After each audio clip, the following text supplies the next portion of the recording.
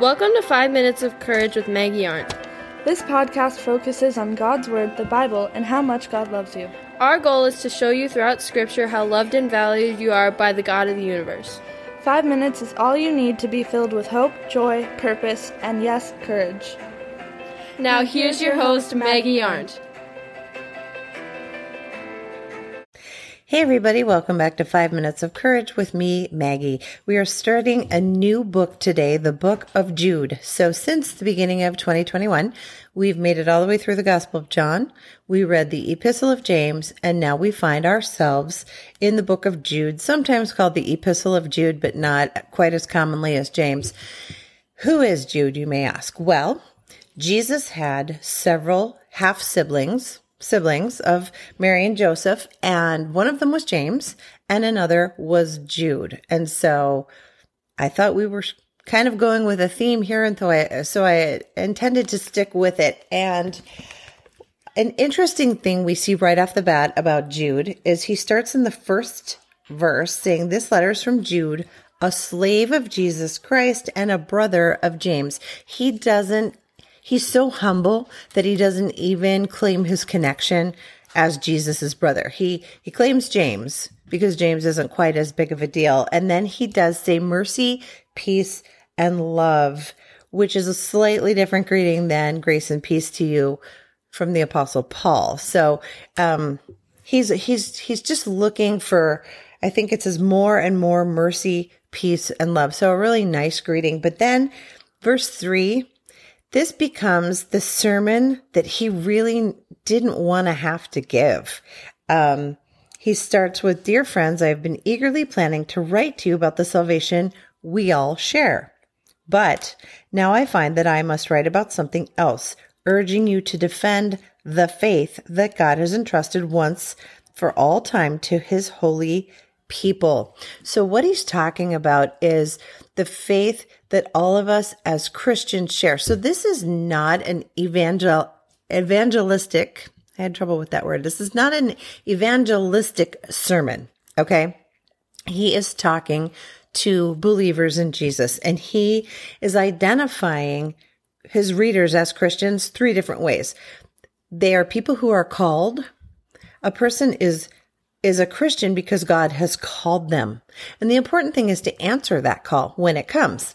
Secondly, Jude is talking to those who are sanctified by God the Father. Sanctified means they were set apart. They're set apart from the world. And so they're set apart unto God. And number 3, they were preserved in Jesus. Jesus is our guardian and he's our protector. And he's writing to talk about our common salvation because those of us who follow Jesus are those 3 things, and we have a common salvation, and yet he feels like he needs to warn us about something. So in verse 4 it says, "I say this because some ungodly people have wormed their way into your churches, seeing that God's marvelous grace allows us to live immoral lives." Yikes. Who are these immoral worms who have come into our church? Well, wouldn't it be a lot easier if they just wore a name tag that said bad person with false doctrine? And I think that is what Jude is warning us against. The condemnation of such people was recorded long ago, for they have denied our only Master and Lord, Jesus Christ.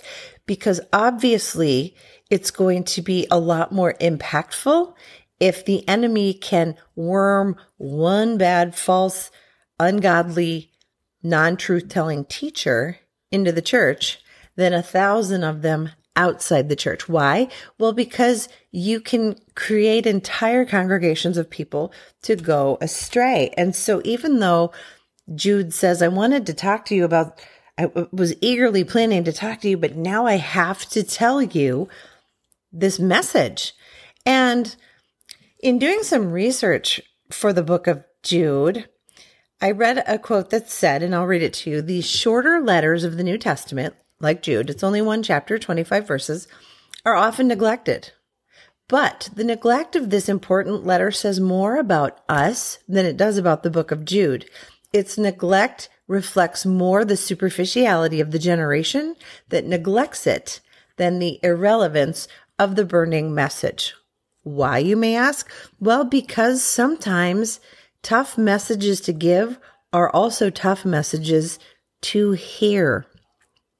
We've talked a lot throughout this podcast series about absolute truth. There is truth and there is falsehood. And the problem is Jude is warning us that these non-name tagged people are going to worm their way in under the pretense of being a godly person. What did Jesus say about wolves in sheep's clothing?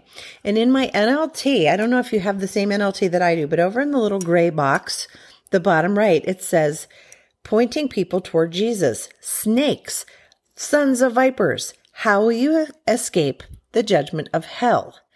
And then it says, was that someone cursing the guy who stole his 4x4? Or a drunk yelling at the cops who picked him up? No. It's Jesus talking to the Pharisees. Well, who were the Pharisees? They were the high religious leaders of the day. And yet we think of Jesus, we have this picture of him, gentle Jesus, meek and mild. And yet he's the one who called out these religious holier than thous, who made all these 613 laws. They were the laws of Moses. I shouldn't make it sound like the Pharisees made these laws up, but they were so concerned about the legalism of the 613 laws that they missed the Messiah right in front of their faces. And so that is how Jude starts his sermon, his book, his address to all of us. Do not be fooled by people who come in the name of the Lord preaching a false message. I'm here to warn you about this. So stick with me. The rest of this week, we are going to unpack the rest of Jude and his very, very important, but maybe hard to hear message. Stick with me. Be well. Thanks so much for listening today. Please subscribe to this podcast. I'd hate for you to miss out on even 1 minute of courage. Then share it with all your friends. If you'd like more information or would like to contact me directly, go to 5minutesofcourage.com. That's the number 5, and you can connect with me there.